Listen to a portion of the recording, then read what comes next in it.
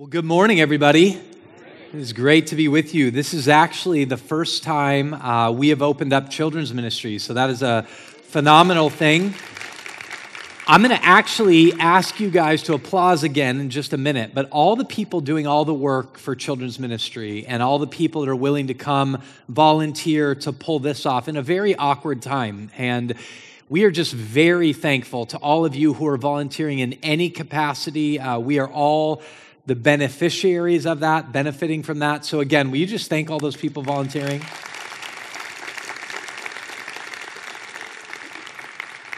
So we are in a series in the Gospel of John. So John is the fourth gospel. They'll talk about it. So in the New Testament, which is actually towards the back of your Bible, there's Matthew, Mark, Luke, and John. Today we're going to actually be in John chapter 1, verses 1 to 5. John chapter 1, verses 1 to 5. I encourage you to open your Bibles and turn there. Even as I get to some other passages, the more you can even use the table of contents or go, if you know where those passages are, and turn. It just helps you understand and make your way through the Bible and through the Scriptures. So John chapter 1, verses 1 to 5, we'll read and then pray. In the beginning was the Word, and the Word was with God, and the Word was God. He was in the beginning with God.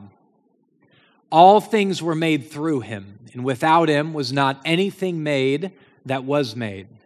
In him was life, and the life was the light of men.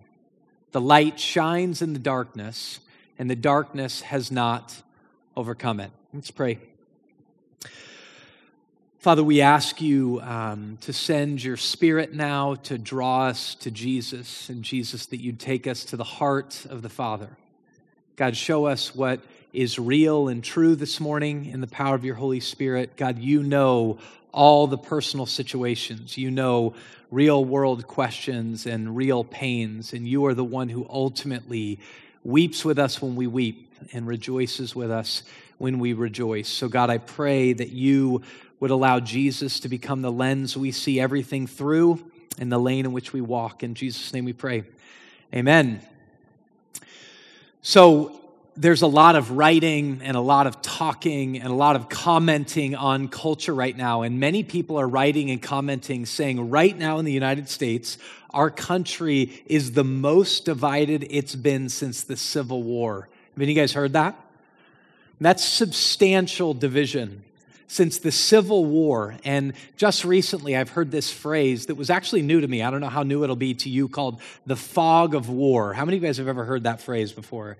So the phrase, the fog of war, was actually coined by this Prussian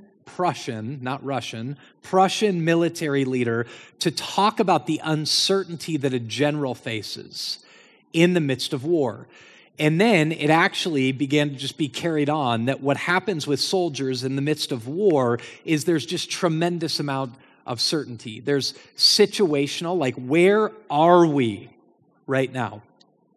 Anybody ever feel like that even right now? Like in the midst of this, like where are we? They're really concerned with where their adversary or their enemies are. What is our enemy's intention? What ultimately is their motive? What is their tactic?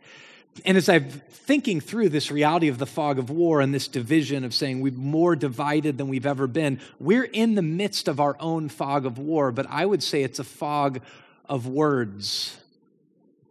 Now, that may sound crazy to you, but we live in this time where more people have a megaphone and an outlet to make their opinions and their assessment of the situation known than ever. I'm around more people that when you talk to them about the substantial things in life, they just kind of look confused. Like, I'm just so confused I feel like I'm in the crosshairs of all of this fire, but it's a fire of words rather than bullets. And yet, when the Bible speaks to us about our words, James talks about it as the tongue, and the author of Proverbs in chapter 18 says this phrase where he says, words kill, words give life. They're either poison or fruit. You choose. I want to say that again. This is actually Eugene Peterson's translation in the Message. It's words kill, words give life. They're either poison or fruit? You choose. And war isn't a good thing. Bullets and bombs are enjoyable to nobody, but neither are the swords, arrows, bullets, and bombs of words. And so we live in this time of venomous words. And we're in the midst of this fog of words, and this words that some people are saying feels like it's creating this war ultimately of division. Now, any commander or military general would know when you're in the midst of a fog, whether it's literal or just the fog of war, that you got to know your map, you got to know your lane, what's the way that you're going to view everything through, and what's the approach that you're ultimately going to take. Now, in John chapter 1, John himself is trying to do something, because the war of words or opinions or views of the world and what should and shouldn't happen isn't new to today. This has been true all the time, and we talked about this last week when we were doing the setup for the Gospel of John, is that there were people on all kinds of sides of different issues. Even the religious people, there were these Pharisees and the Sadducees, and they didn't agree with each other at all, right? The Jews and the Greeks had this huge cultural and therefore ethnic divide, and they didn't like each other ultimately. There were the haves and there were the have-nots. There were the educated and the uneducated, and yet they all had opinions of how to make sense of their world ultimately. And John is coming in seeking to speak about a truth that's the truth of all truths. He's actually starting to get and go, how do we get underneath all of these people's views, assumptions, commitments, and how do we get them to belief? So the last 2 weeks, and almost every week ahead, we will likely at least refer to the intention and the point of the Gospel of John. So when the author writes this uniquely in this Gospel, the Gospel of John, he actually tells us his point in chapter 20, verses 30 to 31. And he says this, now Jesus did many other signs in the presence of the disciples. So he's saying, I've just told you about a bunch of these, but he did all kinds of other ones in the presence of the disciples, which are not written in this book. But these ones, what I've written in this book, are written so that you may believe that Jesus is the Christ. That word Christ means the Savior. It's not his last name. That Jesus is the Christ, the Son of God, and that by believing, you may have life in his name. So John is penning all of this to help get underneath, really get at belief, and that by believing, we would have life in his name. But we just for a short moment have to go, what is belief? Is belief just a recognition? Is belief ultimately coming to church? Is belief marking a box that says you're a Christian? Is belief just that we said a prayer and we walked an aisle at a certain point? This word belief ultimately means trust. Trust, and not just stated trust, but functional. By functional, here's what we mean, is what you really trust. So we mentioned this before. There's, in the Psalms, in the midst of war, David writes this psalm when he's writing to God and to other people, and he said, some trust in horses. David is a military general even. Some trust in horses, some in chariots, but we will trust in the name of the Lord our God. He's getting at this idea of, who do you believe in? Do I believe in our military? Do I believe in the amount of arms we have? Do I believe ultimately in our economy? Do I ultimately believe in our approach to war, or our approach to governance, or my view of the world, or my current situation, my education that I base this upon, my history, my work ethic? What is it that you trust in? David is saying some trust, and we could fill it in modernly. What do we trust in? Functionally, really, is what we believe in. So I just want to ask you this question. If the point of John's gospel is belief in Jesus the Savior, the Son of God, and that by believing we would have life in his name, do we believe? Trust. If we took that same psalm, some trust in, and we started to fill it in, how would you fill it in? If you got very honest, this afternoon and you took out a piece of paper and you started asking yourself the question, what is it ultimately that I trust in? Truly. Not what do I think I should say, but truly, what do I trust in? When fear begins to rage in my heart, when questions about the future are there, where do I ground myself? What do I run after and what do I run towards? John's coming into a time where different groupings of people of all kinds are believing, trusting in all kinds of things. And he's trying to drive us to believe truly in Jesus. And by believing, have life in his name. Now, this isn't just John. There's a group of people at the time going around telling the story of Jesus. And this John who pens the Gospel of John also wrote these letters. We talked a little bit about this last week. So 1 John, 2 John, and 3 John. And in the beginning of 1 John, you see incredible comparison. This is a passage very much like the one we just read in the Gospel of John, chapter 1. 1 John, chapter 1 says this, that which was from the beginning, which we have heard, which we have seen with our eyes, which we have looked upon and have touched with our hands concerning the word of life. The life was made manifest, and we have seen it and testify to it, and we proclaim it to you, the eternal life, which was with the Father and was made manifest to us. That which we have seen and heard, we proclaim also to you, so that you too may have fellowship with us. And indeed, our fellowship is with the Father and with his Son, Jesus Christ. If you go back to and we are writing these things so that our joy may be complete. Go back to verse 1. Here's something I want you to understand about knowing, like deep knowing that would lead to belief. Deep knowing that would lead to belief is, you could say this many ways, it's multisensory. So you know and you are shaped way more by your experience than you would ever imagine. And I'm saying to you right now, that's not a bad thing. But who you surround yourself with shapes what ultimately you end up trusting in, what ultimately you end up believing in. One of the greatest acts of faith that you will ever apply is what you choose to take in to your head, who you decide to surround yourself with, the time you decide to spend in certain places, because that which was from the beginning, John's saying, we've seen it with our eyes. We heard him. Who's he speaking of here? Jesus. We saw him with our eyes. We heard him with our ears. We touched the word of life with our hands. We touched him. Now we proclaim this to you. So now here's John's dilemma as he writes in the Gospel of John, chapter 1. I have to be very clear. When he says, in the beginning was the Word, what's he ultimately doing? Realize they're walking around trying to tell a story of Jesus, drive people to believe in Jesus, and disrupt so many of these all kinds of different people. Remember, there's Jews and Greeks.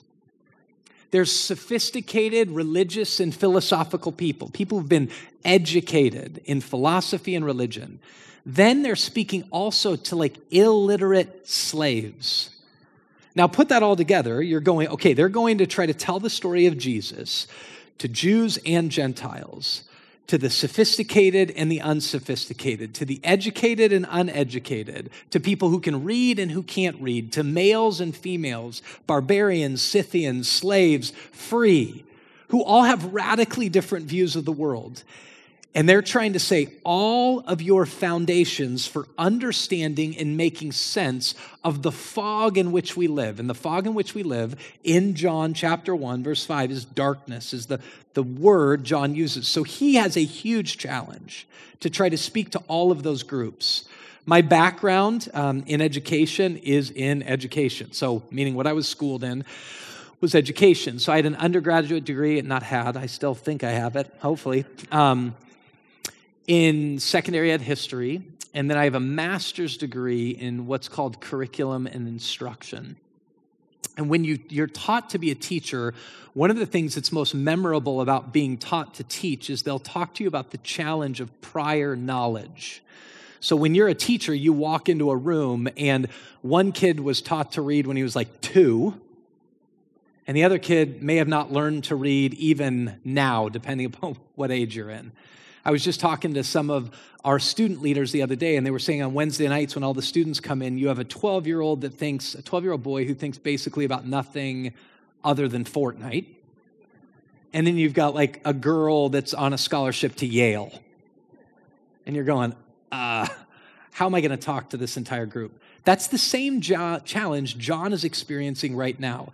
And he begins to say, but in the beginning. So where many gospel writers understand the development of history and they take you back and go, let me take you back to David. Some of them do. Let me take you back to Abraham. Some, let me take you back to the original Adam and Eve. John's going, no, I want to be more radical than that. I'm going to take you back to the beginning. Before human life ever even existed, before light as we know it existed, before the moon existed. Did you know the word radical? When I grew up, the word radical meant cool. Like, that's radical. Nobody says that anymore. But radical actually means from the root. And John's intention is not just to go, I'm going to go to the beginning. He's looking at the scene going, how do I make as many people believe, actually trust as I possibly can? And he goes, I'm going to get radical. I'm going to go to the root, the beginning of all beginnings. And he says, in the beginning was the Word. In the beginning, the origin, before the origins originated, before the beginning was the Word. When we live in a fog of words that's dividing us from everything, including dividing us from ourselves, we go, we need a better word. We need a truer word. We need life-giving words. We need foundational words. We need directional words. And he says, in the beginning was the Word, and the Word was with God, and the Word was God. In the beginning was the Word, and you begin to go like, who is this Word? Now, very clearly, John is speaking of Jesus.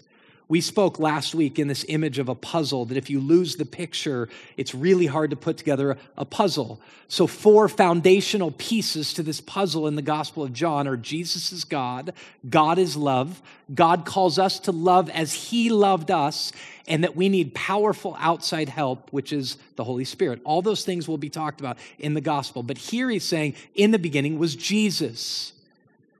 And Jesus was with God, and Jesus was God, this first foundational piece. Now he begins to speak about Jesus being the Word. In verse 2, John says this, he was in the beginning with God. Do you see how much he wants to get across the beginning? He's being radical. He's getting to the root. He was in the beginning with God. Now he begins to speak about what we know. Remember, because we're trying to make sense, like what's real? What's truth? Like Pilate later in this book will ask. That word is like, what's real? How do we get our footing in the midst of a fog of words and darkness? He was in the beginning with God. All things were made through him. Now, let me ask you this. All things, what does all mean? Come on, participate with me. What does all mean? All things were made through him, and without him was not anything made that was made. All things were made through him. The him is Jesus. And without Jesus was not anything made that was made. So now when we're trying to make sense of this fog that we're living in, this darkness as John talks about it, this sea of words and opinions and the evaluation of motives and trying to situate us like, where are we? What's going to happen? What's going to ultimately go on? He's going, I'm going to take you all the way back and go, let me speak to you very clearly about who made it all. And let me make it really clear to you because there is nothing. All means all, which means there's nothing that's been made. Nothing that has been made without him, without Jesus. Now, the Apostle Paul, who pens a whole lot of the New Testament, writes very similarly about Jesus in the book of Colossians. In Colossians chapter 1, verses 15 through 17, the Apostle Paul, Colossians 1, 15 and 17 says this: He is the image of the invisible God. That is the exact imprint, is what that word image means. He is the exact imprint of the invisible God. Well, John just said he is God. So that's Jesus is the image of the invisible God. He's the beginning, the origins, the firstborn of all of creation. For by him, all things were created in heaven and on earth, visible and invisible, the things you see and the things you don't see. Now, just admit to me for a minute. There's moments where you sit, regardless of where you are on the faith spectrum, and you're like, man, there's things fueling and running the world that I don't see. Whether you just don't know enough, whether you haven't been educated enough, you don't see them, or just this sense of like, I'm not certain anybody sees them. Well, the reality is, Jesus, John has told us, and now Paul's telling us, is the creator of all of this. Heaven and earth, visible and invisible. And he goes on, whether thrones or dominions or rulers or authorities. All things were created through him and for him. He's speaking about Jesus. All things, everything that we can see and can't see, all things were created through Jesus and created for Jesus. So when we go back now to John chapter 1 and we understand John's purpose is to build belief, trust, real trust. And in building real trust, real belief, he has to disrupt false trust. He has to disrupt things we are actually believing in. He has to do in us what he was doing in David when David said, some trust in horses, some in chariots, but we will trust in the name of the Lord our God. So I ask you again, what do you functionally, not recognize, not a box you check, what do you trust in? What ultimately are you placing your belief in? When things get scary, where are we running? When things get confusing, when we lack our situational point to understand and we're in the midst of a fog of words and war, when we're massively confused, where do you run? Let me help us answer that question just for a minute. When you think about what do you functionally trust in, and we mentioned that so much of what builds our belief, just like it was for John, is what we see, what we hear with our ears, and what we touch with our hands. Let me ask you, what most is going into your ears? If you evaluated just for a minute the contrast between engaging in Jesus, who John's saying, you will not understand anything that's real. You will not make your way through the darkness. And in turn, you won't experience life because you don't have light. How much of the time is Jesus before our eyes? Jesus in our ears? How much is Jesus at our fingertips? In contrast to what we scroll through our social media feeds.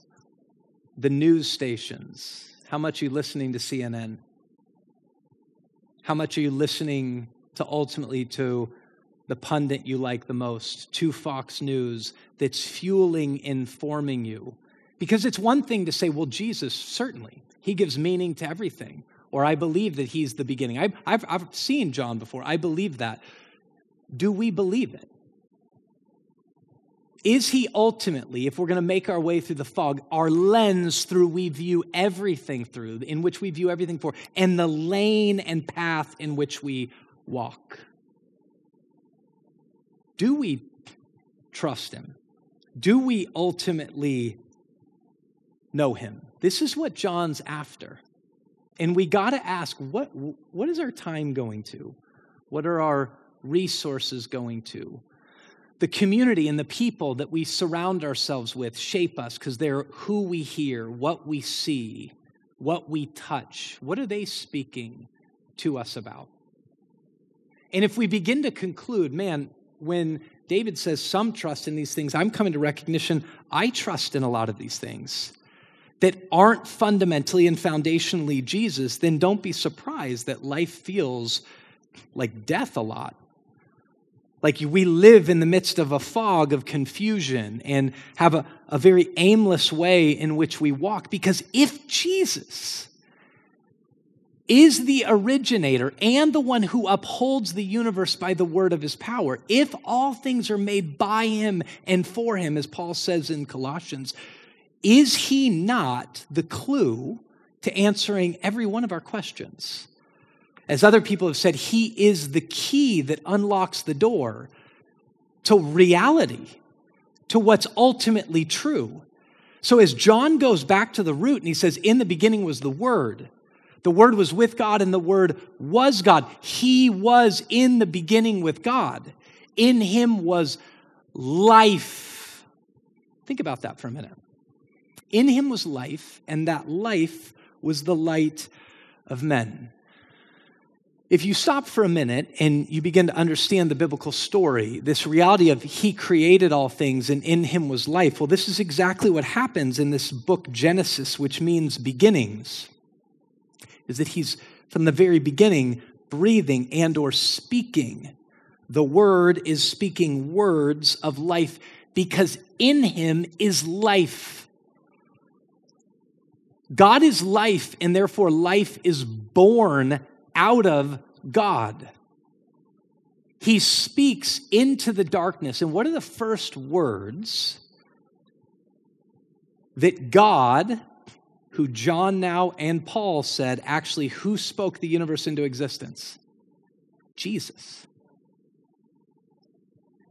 What are the first words Jesus speaks into, read Genesis, darkness?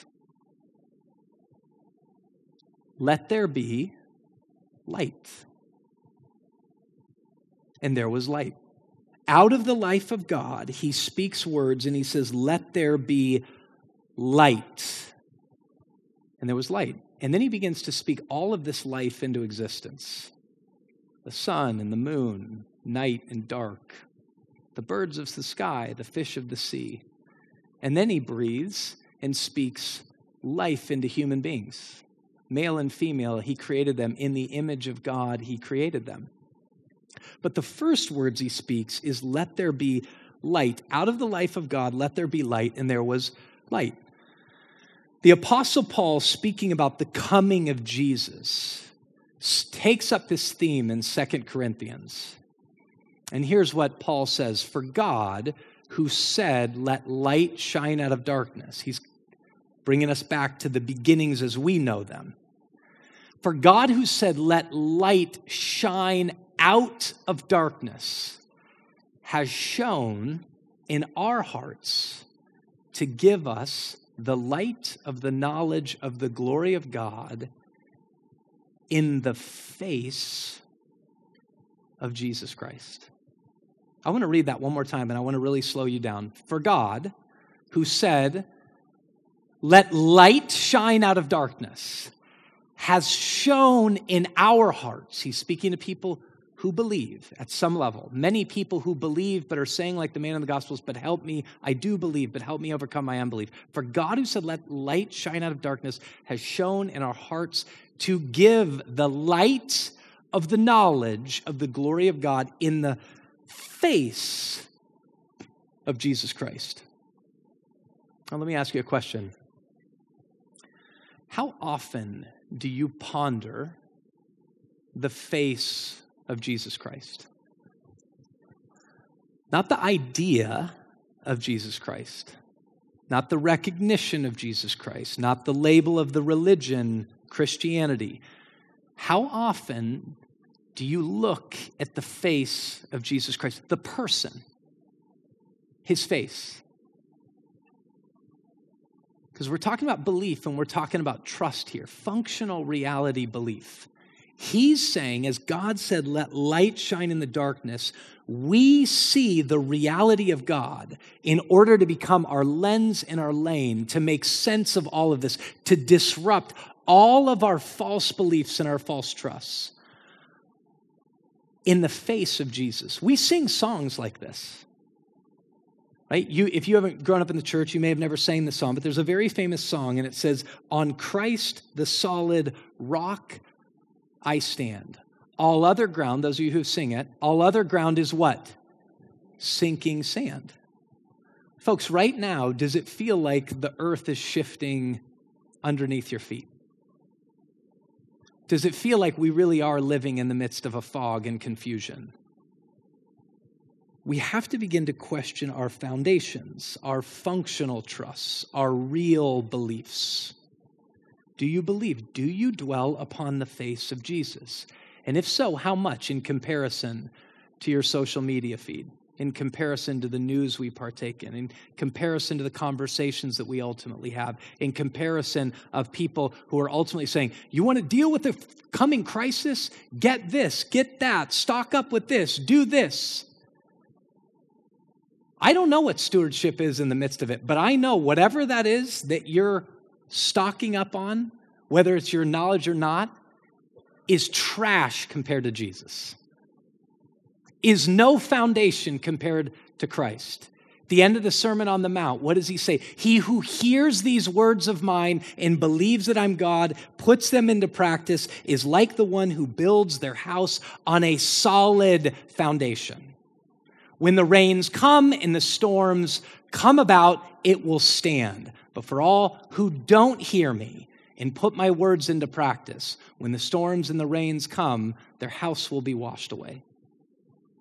If Jesus is really the author of it all, the sustainer of it all, the one who spoke the universe into existence, the person of Jesus, folks, we got to look at his face. We have to learn his mannerisms. We have to, just like John did, we got to see him with our eyes, hear him with our ears, touch him with our very souls, hands, and bodies. This Jesus isn't dead, right? We believe that. He rose from the dead. He's alive. He's guiding. He's leading. He's promising. He's given us the scriptures, 4 different accounts to look at his face, that he might become our lens and our lane through the fog. I contemplated this with you last week. What would it look like if we were this kind of people? If we were the kind of people that said, we got to see Jesus' face. Not just for some spiritual experience, for life. To make meaning of everything that is, the things we can see and the things we can't see. The history we know and the history we don't know. The future none of us know, the present that none of us can understand. What if we said we're going to look at the face of Jesus? We're going to believe that he's God, and when he speaks something, we're going to do our best to just go, I'm just going to try to do it. Because he's God and he tells me to do it. Because he's the creator who set everything up and he knows. Because he's the solid rock of a foundation in which our feet can stand. Which means we are confronted immediately with not just the darkness out there, but the darkness that's within us. The aspiration for blood that's within us. The aspiration for us to be right all the time. The reality that we're the ones that are going to speak life into the world if you just listen to us. That's not what it says. It says the light has come into the darkness. And yes, the darkness doesn't always comprehend it. But the darkness will never extinguish the light. Just like it won't in here. When we turn on the lights, the darkness is gone. How do the lights get turned on? Jesus, the person of Jesus Christ. Do we trust him? Do we trust him? That's what John's after in the Gospel of John. So let's pray. Father, we pray right now that you'd turn on the light, that you'd show us the face of Christ, that we'd see you with our eyes, that we would hear the real you with our ears, that we would touch you. God, I pray even now that you would speak to us in your body and in your blood right now in the midst of communion, that when we do this and do it to remember you, that you literally would, by the power of your Holy Spirit, bring yourself, Jesus, into our very memories. Take over who we are. In Jesus' name we pray. Amen.